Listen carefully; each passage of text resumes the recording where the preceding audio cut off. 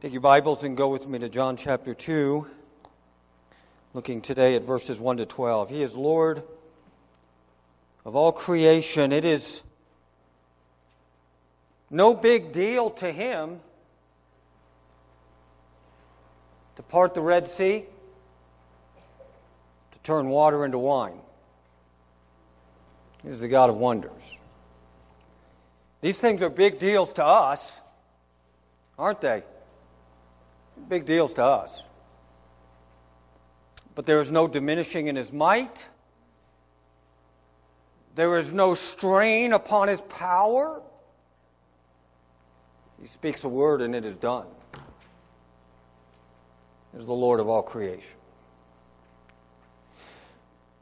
The Lord has been gathering around Himself a tiny clutch so far of disciples that are now traveling with Him. And it tells us in verse 1 of chapter 2, it is on the third day, after He decided to go to Galilee, it was on the third day that there was a wedding at Cana in Galilee.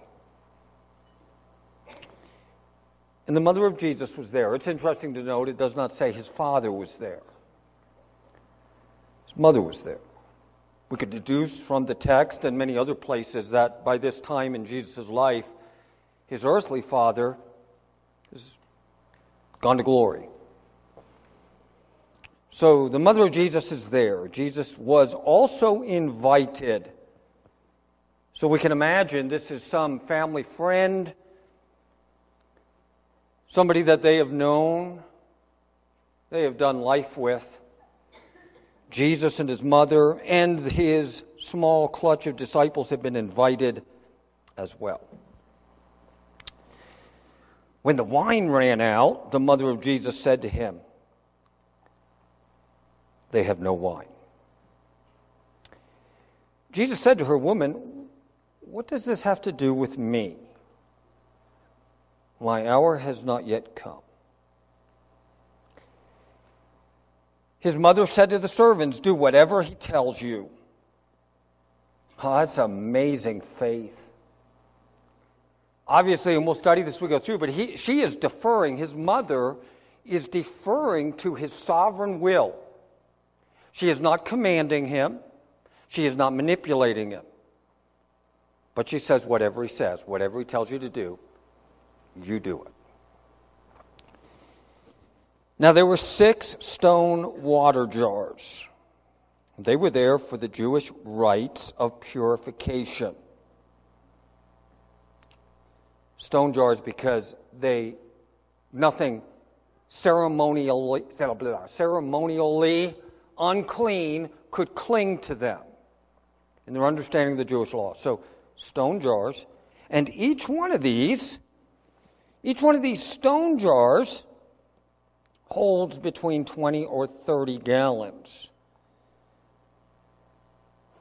So let's go with a small number. 6 times 2 is 12. 120 gallons that come into wine. That's quite a bit. This is a big party. Jesus said to the servants, "Fill these jars with water."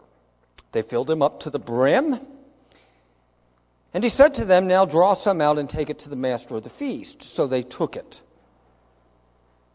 And the master of the feast tasted the water that now had become wine. He did not know where it came from, though the servants, and I want you to notice that, though the servants who had drawn the water knew. The master of the feast called the bridegroom, and he said to him, "Everyone serves the good wine first, and when people have freely drunk, then they put out the bad stuff. You have kept the good wine until now." This is the first of His signs. Jesus did it in Cana of Galilee. It manifested His glory, and His disciples believed in Him. After this, He went down to Capernaum. He went with His mother and His brothers. and his disciples, and there they stayed a few days. Join me in a word of prayer.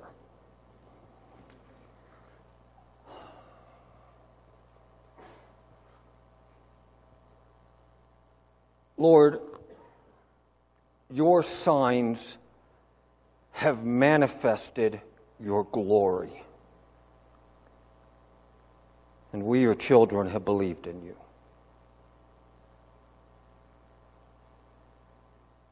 Lord, as we think about this sign today and next week, Lord, may we stand in awe before your glory.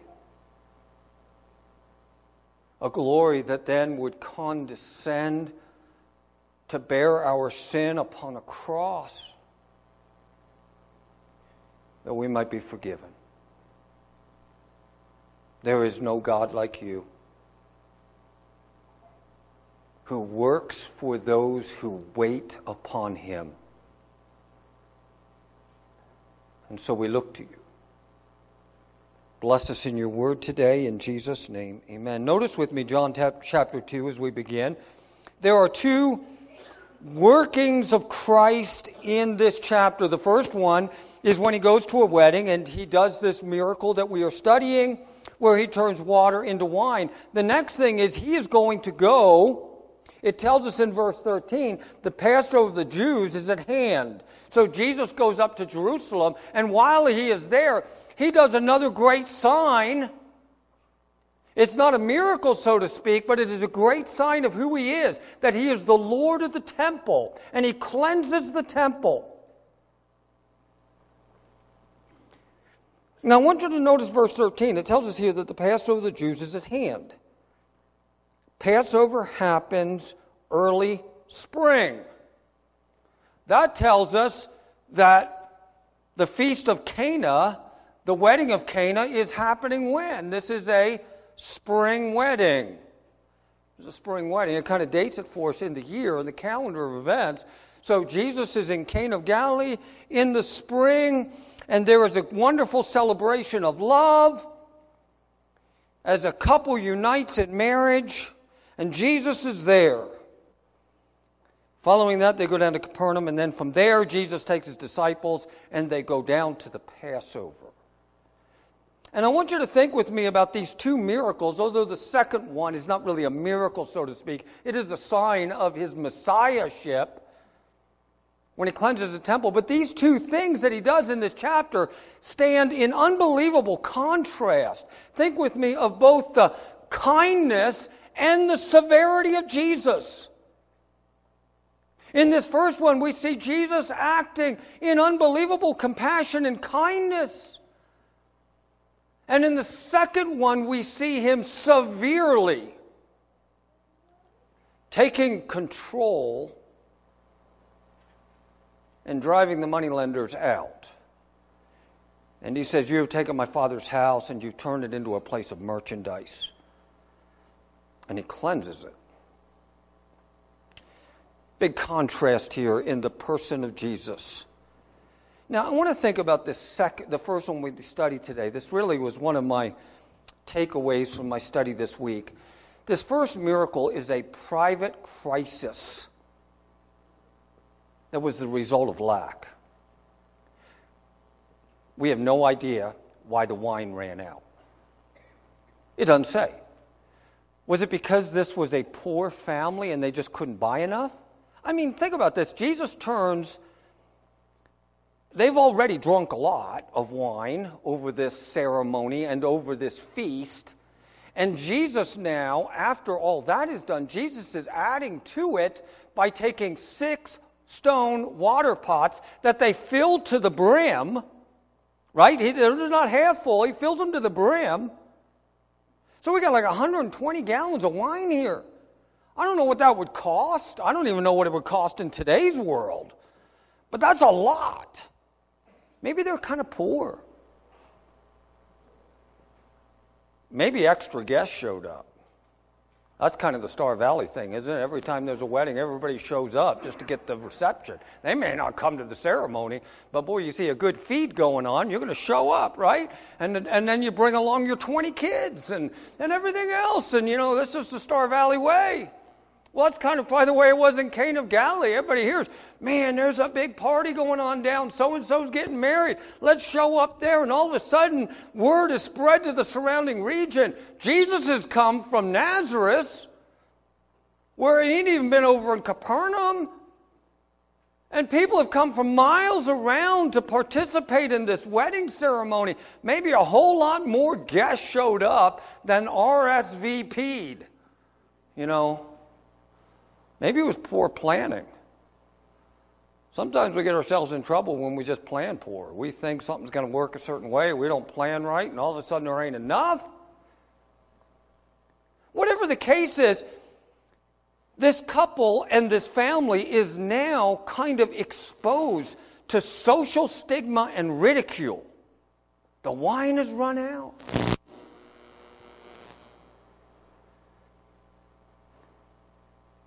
And Jesus intervenes. Wow. We have a God who cares about everyday problems in our lives. This is where he starts his miracle working power. This isn't a life or death thing. This isn't someone's dying. This isn't someone can't walk. This isn't someone can't see. This is, my neighbors are going to look down on me because I didn't have enough wine. Social stigma and ridicule, and Jesus intervenes. Now, that reminded me of a tremendous verse in 1 Peter chapter 5 when it says this, cast all your cares on him because he cares for you. Even when the wine's run out.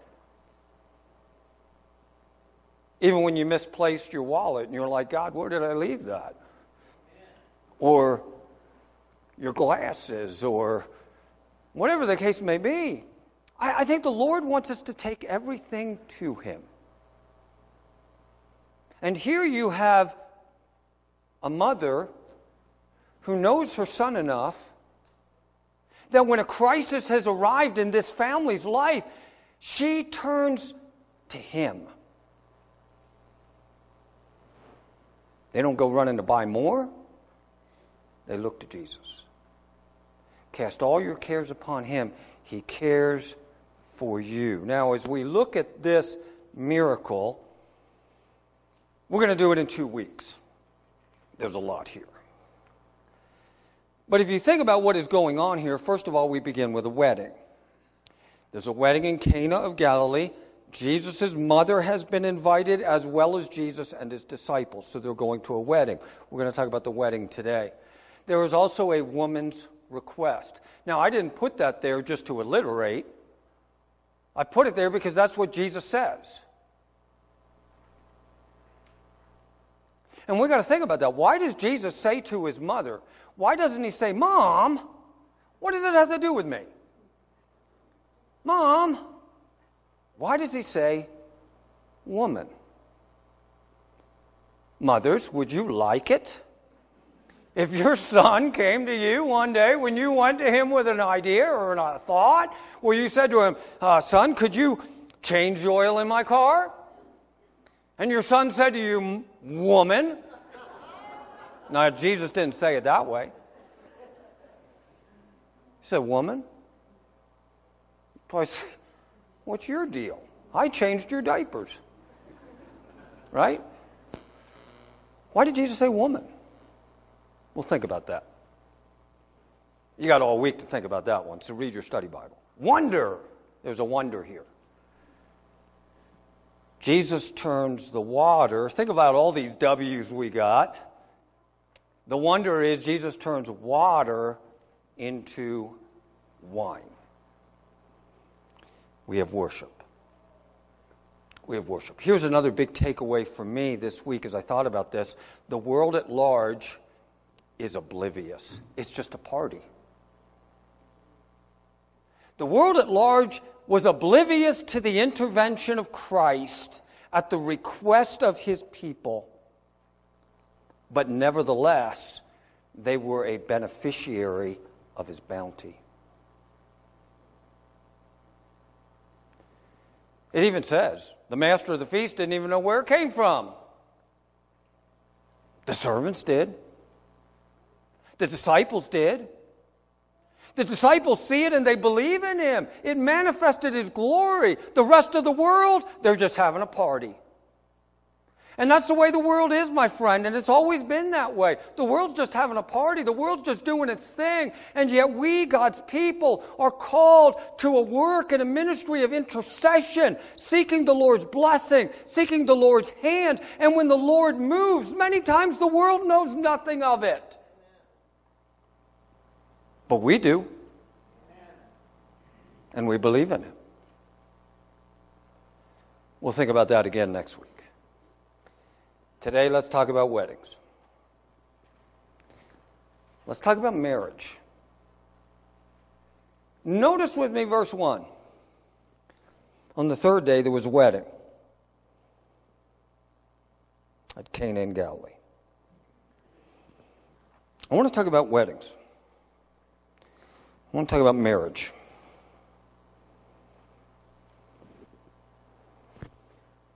Now, I'm talking to everybody. I'm talking to those of us that are married.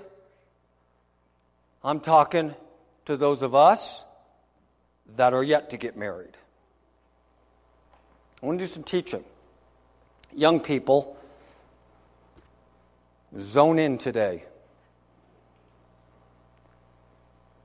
This institution of marriage is under attack in this world like it never before.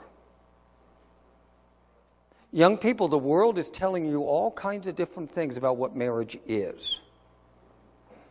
I want to tell you today what God says marriage is. Because you need to know this, kids. We all need to know it. We need to be reminded of it. But young people, I want you specifically to understand what God in His Word says about marriage and weddings. Now, think of the two different words. We're talking about marriage. We're talking about a wedding. A marriage is the union that we talk about. The wedding is the ceremony by which we become married. Correct? So the marriage is the state of the individuals. The wedding is the ceremony that makes it happen. In the Bible, this couple didn't just become a thing because they hooked up. How did it get started? How did the hooking up get started? With a public ceremony. It's important you note that. Now let's think about weddings. Let's talk about some things I want us to think about. Now, a guy named David Strain, writing on a blog for the Gospel Coalition, said this, and I think it's very important to think about. A wedding is now an elective procedure. It's like getting your knee replacement surgery, I guess. It's elective. A wedding is now an elective procedure that centers exclusively on the wishes of the parties involved.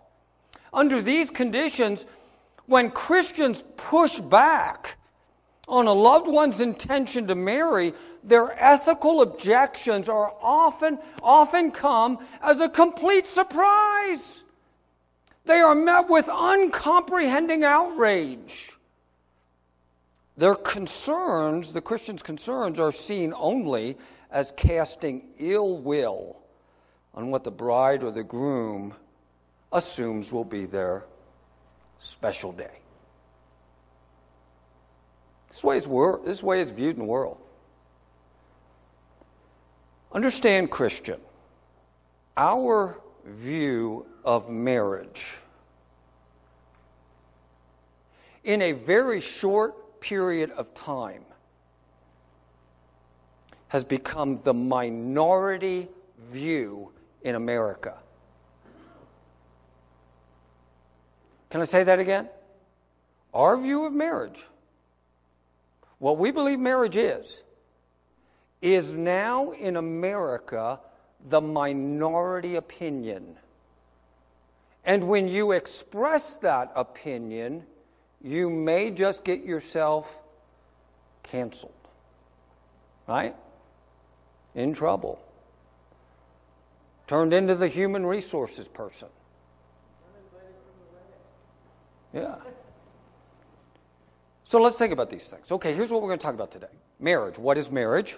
Number 2, is there a biblical wedding ceremony? Let's think about that a little bit. Let's think about wedding ceremonies, because if you're going to get married someday, you're going to put one together. What does that look like? Who's responsible to regulate who can marry? Right? Okay, we're going to have people enter into contracts to live together, to become a man and a wife, or in America, a man and whatever. But who's responsible to regulate that? Who really is responsible in the eyes of God to regulate who can marry? Let's ask that question. Let's think about why or why not. When should I go to a wedding? Your coworker, your great nephew invites you to some wedding in Timbuktu. Do you go? When do you say no? How do you know? Is attendance at a wedding an endorsement of the union? This is a fundamental question we need to wrestle with. Fundamental. If I go to a wedding, am I endorsing the couple? Or can I just go there out of support for this person who is my relative? Now, having said that, I want to take just a minute as we look at these things. There is more brokenness and pain and heartache in this room, not just in the world, but in this room, in regards to marriage and family than any other thing. That is a truth. What I'm saying today, maybe your experience, your personal experience has in no way mirrored what we're talking about. You've had a lot of pain. What I'm saying today is in no way meant to denigrate what you've gone through, to pick on you, or even to cause you further guilt. But it is to set before you God's ideal and to teach, to help. Satan has placed in our lifetime more energy in attacking the home than any other thing. Has he attacked the church? Yes. Has he attacked individuals? Yes. Has he attacked the state? Yes. But Satan understands something. If he can destroy the home, he gets it all. He undercuts the church. He undercuts the society. One of Napoleon's maxims in war is related to this truth in this way. The secret, Napoleon would say this, the secret of a great battle consists in knowing how to deploy and to concentrate might. Napoleon's maxim was this: you don't fight everywhere on the battlefield all the time. You find the most vulnerable point and you concentrate all of your energy and all of your power against that point. And if you could take that point and divide your enemy, you will roll them back and you will win the day. And Satan knows that. And Satan has concentrated his energy and his power against the home. And so as we talk about these things, as I said, it is not in an attempt to asperse or to cast blame. It is to teach, to help. What is marriage? If I walked into the mall in Idaho Falls on a Tuesday evening, and I set up a booth, and as people walked by, I asked them a simple question. I said, what is marriage? And I tried to get the mind of most people. I think most people would say, I guess it's just when two people love each other and they want to live together and they want to form something called a family, they just kind of get married and they make a home. But they really wouldn't know how to explain it. What is a marriage? You know, you can never really understand what something is for until you understand what it is. What is it? What is a marriage? Here's what a marriage is. It is an institution of God. It is not a civil contract. Please make note of that. Our society is saying it is a social contract. It is not. It is an institution of God. Every wedding ceremony I begin, I say marriage is an honorable estate instituted by God.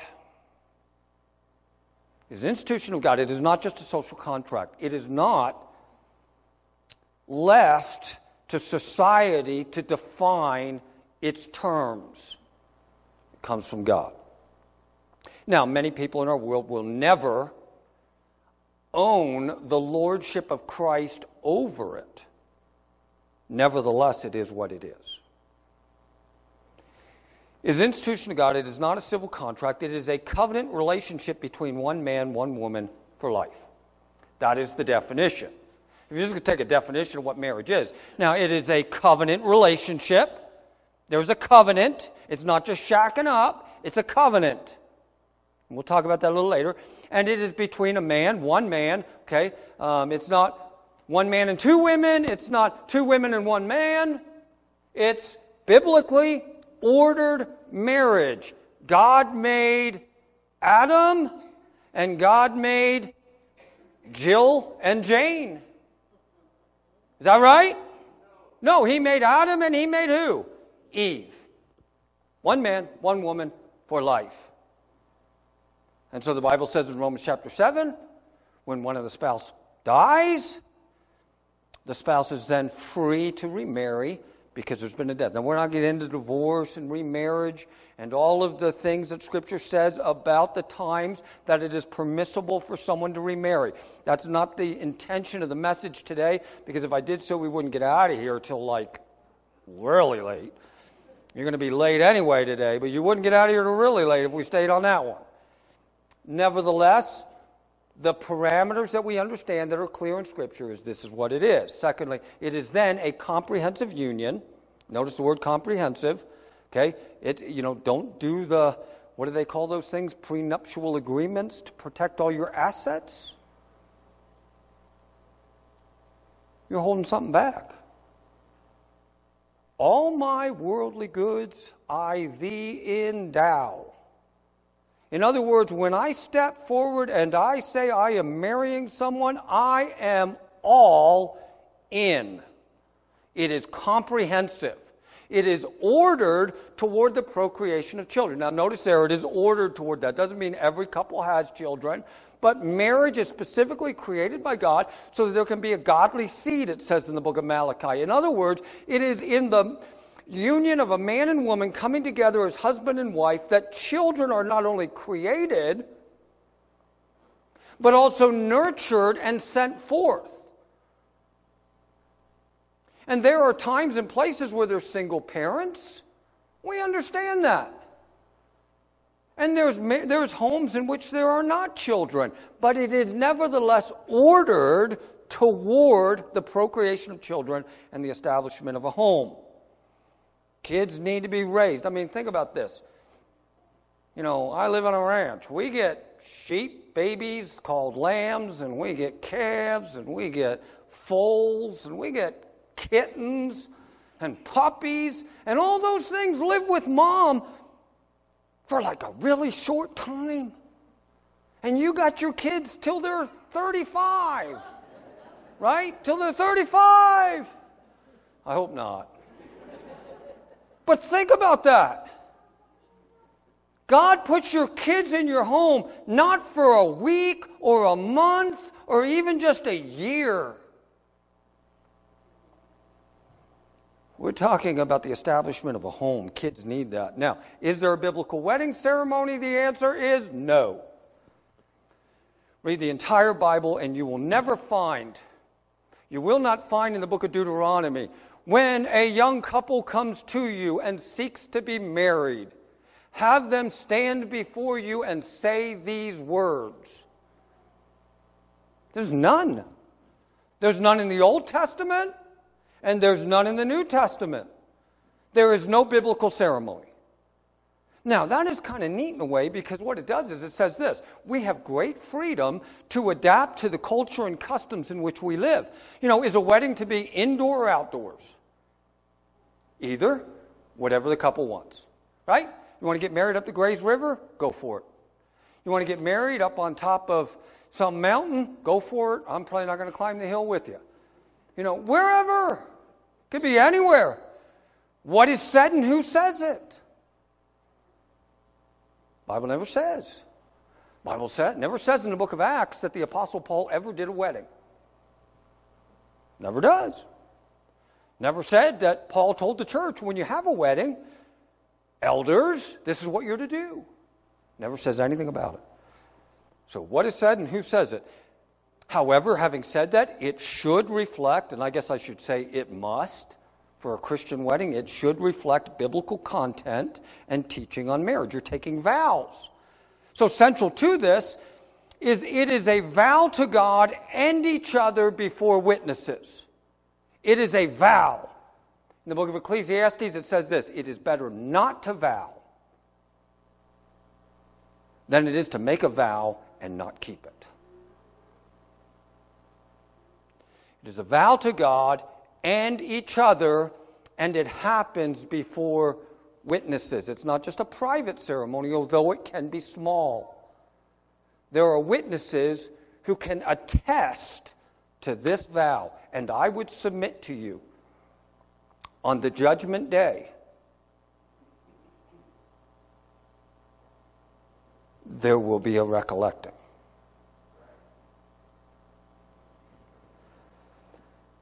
In the final analysis, although there is no biblical ceremony, there are definitely unbiblical ones. Okay? There are unbiblical ones, but there is no biblical one per se. As a couple, you can write your own vows. Make sure they're biblical. Or Pastor Matt or me may say, go back to the writing table. Who's responsible to regulate? Now, this is an important one in the day in which we live,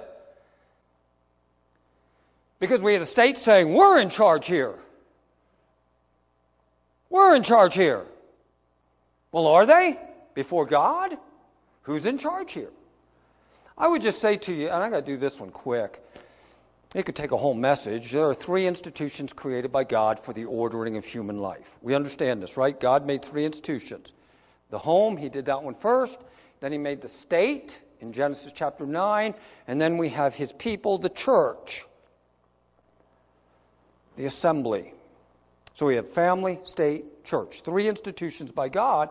And I would simply say all 3 have a function and an interest in the establishment of a new family. All 3 do.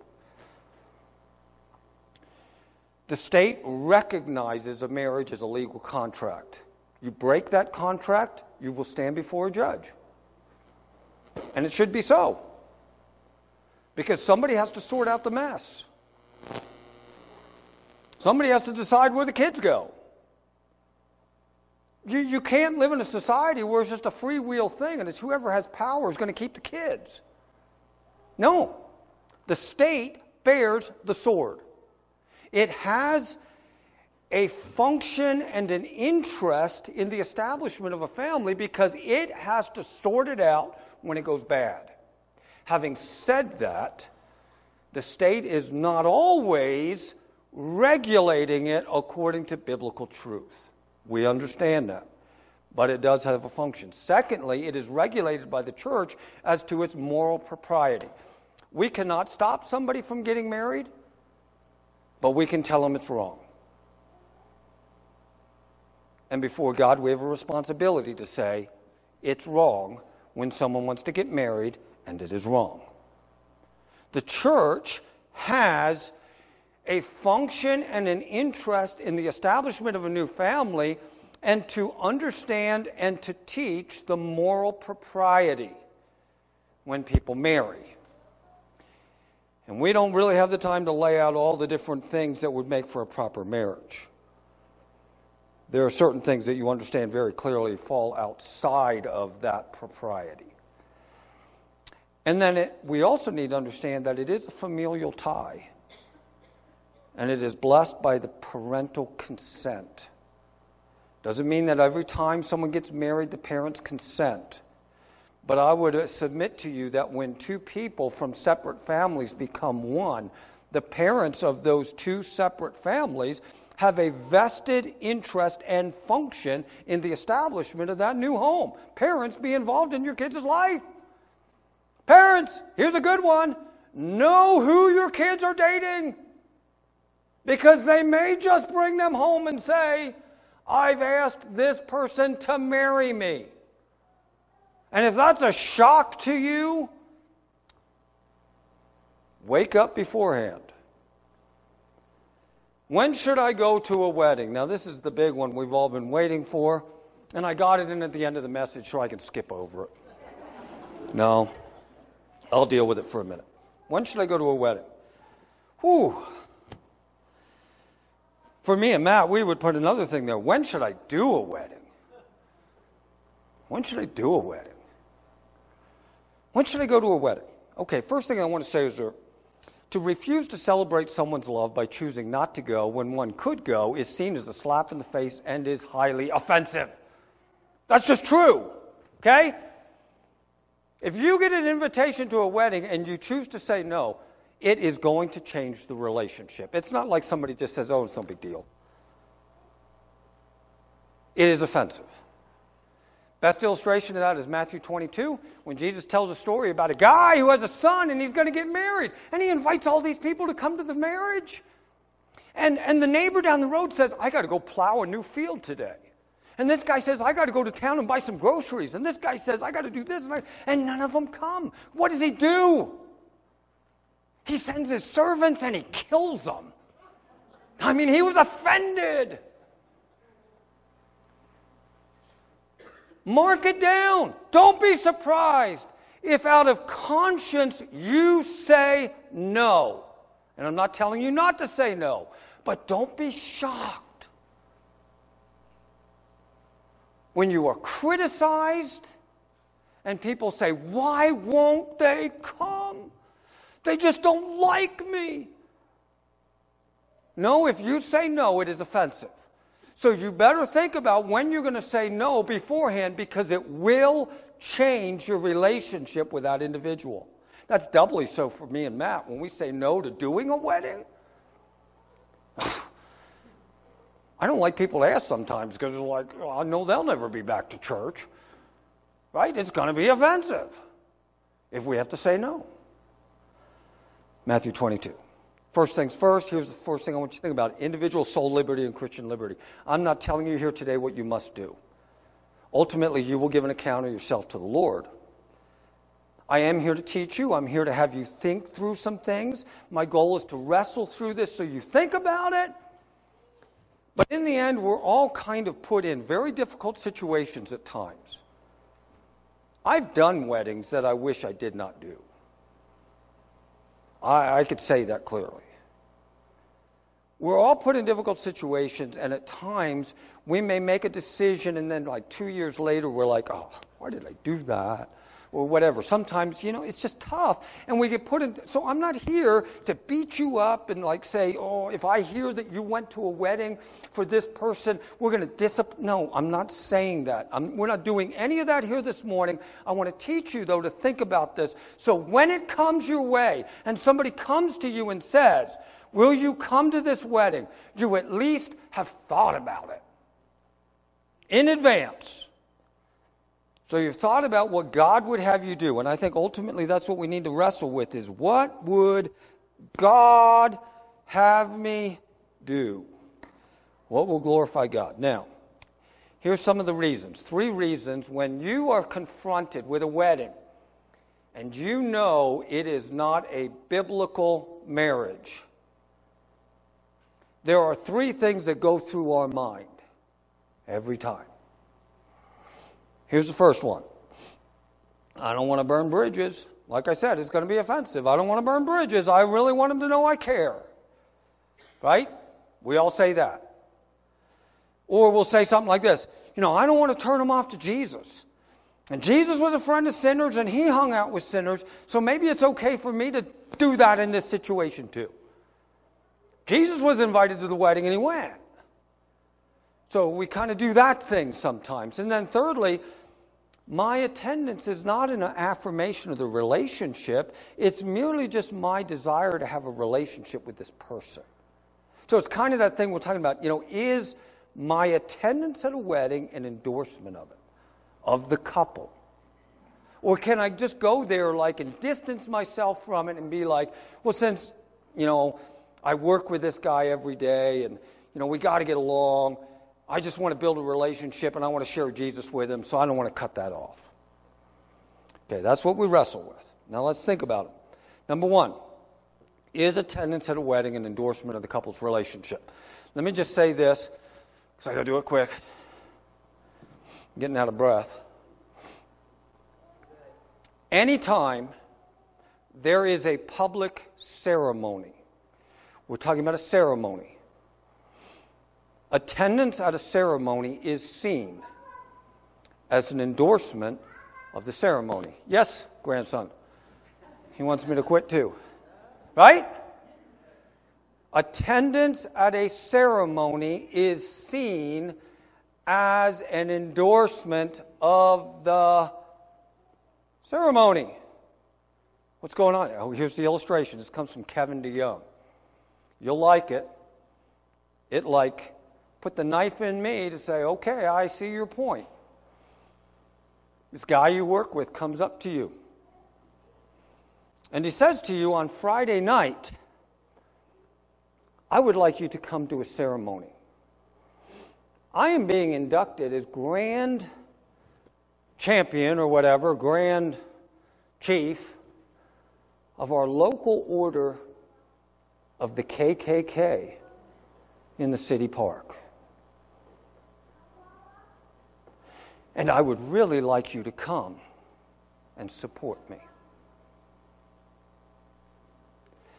If you go to that ceremony that is inducting him into the KKK, can you separate yourself from an endorsement of the KKK?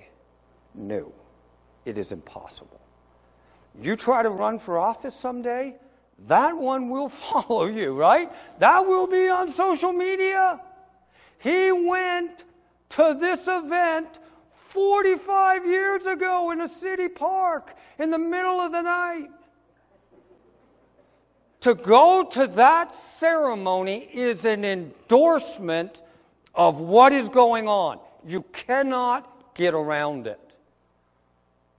When you go to a wedding, which is a public ceremony, it is an endorsement of what is being formed. You could say it's not, but everybody else around you will say it was. Secondly, this is an important one, and then I'll shut up and get out of the pulpit. Is it hypocritical to go to a wedding of a heterosexual couple who has been living together in sin and then to not go to a gay wedding? Is it hypocritical? Someone throws that one in your face because you go to a marriage ceremony of some people who've been living together, but they're a man and a woman. And then you get invited to a gay marriage and you say no. Were you being a hypocrite? I'm going to say no. And here's why. These thoughts come from a great thinker, by the way, and it's not me. This is John Piper answering this question, but I loved his reasoning and I put my own reasoning to it. Here's why it's not. Two reasons. Number one, what is marriage? It is a man and a woman. The second marriage is not a marriage. You could say it is, but it's not a marriage. It is a false marriage, and so it's not even the real thing. So the institution itself, in the second one, you are celebrating a lie. It's not a marriage. The first one is. Now here's the other part of this that's important. In the second one, the gay marriage, you have a couple that is solemnizing, I think that's the right way to say that word, with a solemn oath, a vow before God that God will hold them to enter into a sinful union.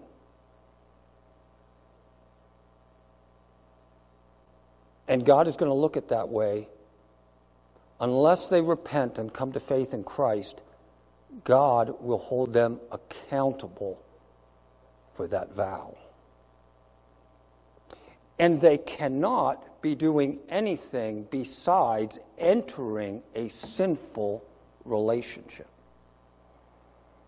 So you are witnessing and endorsing the starting point of something that is going to, if they continue in it, bring upon their head the eternal wrath of a holy God. And you are witnessing to it. In the first case, though, you have a heterosexual couple, a man and a woman, who have been in a sinful relationship that is disordered. But they are moving from a sinful relationship into a what? An ordered relationship before God that is no longer sinful. They may not be believers, but they are still entering into the right thing, and by entering into the right thing, they are ending the sinful union. Puts it on a completely different foot. So is it hypocritical? I'm going to say no. I'm going to say no. It doesn't mean that you want to go to every wedding ceremony of a heterosexual couple that's living together. I'm not saying that. But it's not hypocritical. And those are the reasons. We got to close. As we close, I want to just close by saying this. I've reflected on Ephesians 5 in preparation for this message as well, thinking about the relationship. He says this is a mystery. A husband, a man, a woman becoming one. It is a mystery. That's the Latin word. It is a sacrament. It is a mystery. Husband, wife, man, woman, one. And it all portrays the love of God for His church. And the covenant He entered into with us to save us, to redeem us. And God does not forsake His word. He will be faithful. Let's close in a word of prayer. Lord, we thank You for Your word. I pray, Lord, that as we think of the many messages that bombard us as adults, but doubly so the minds of our kids. And sometimes it's just so hard to counteract that message that is just bombarding them. I pray that, Lord, You would bind Satan in such a way that as You told the story, Lord, about the seed that is sown and how the birds of the air come and scarf it up and carry it away, and it doesn't penetrate and it doesn't bring forth fruit. Oh, Lord, I pray that You would bind the work of Satan in the hearts of our young people so that this word that has gone forth would not be taken from them, but that, Father, it would fall into their hearts and bring forth fruit. So these young people in our midst, Lord, would grow up to enter into marriages that honor You and would create families that bring forth children to Your glory. Lord, if there is anything that I worry over in this church more than anything else, it is our children. Lord, keep them in your hand. We give them to you. As Sarah or as Hannah did, Samuel, we give them to you. We trust you in Jesus' name. Amen.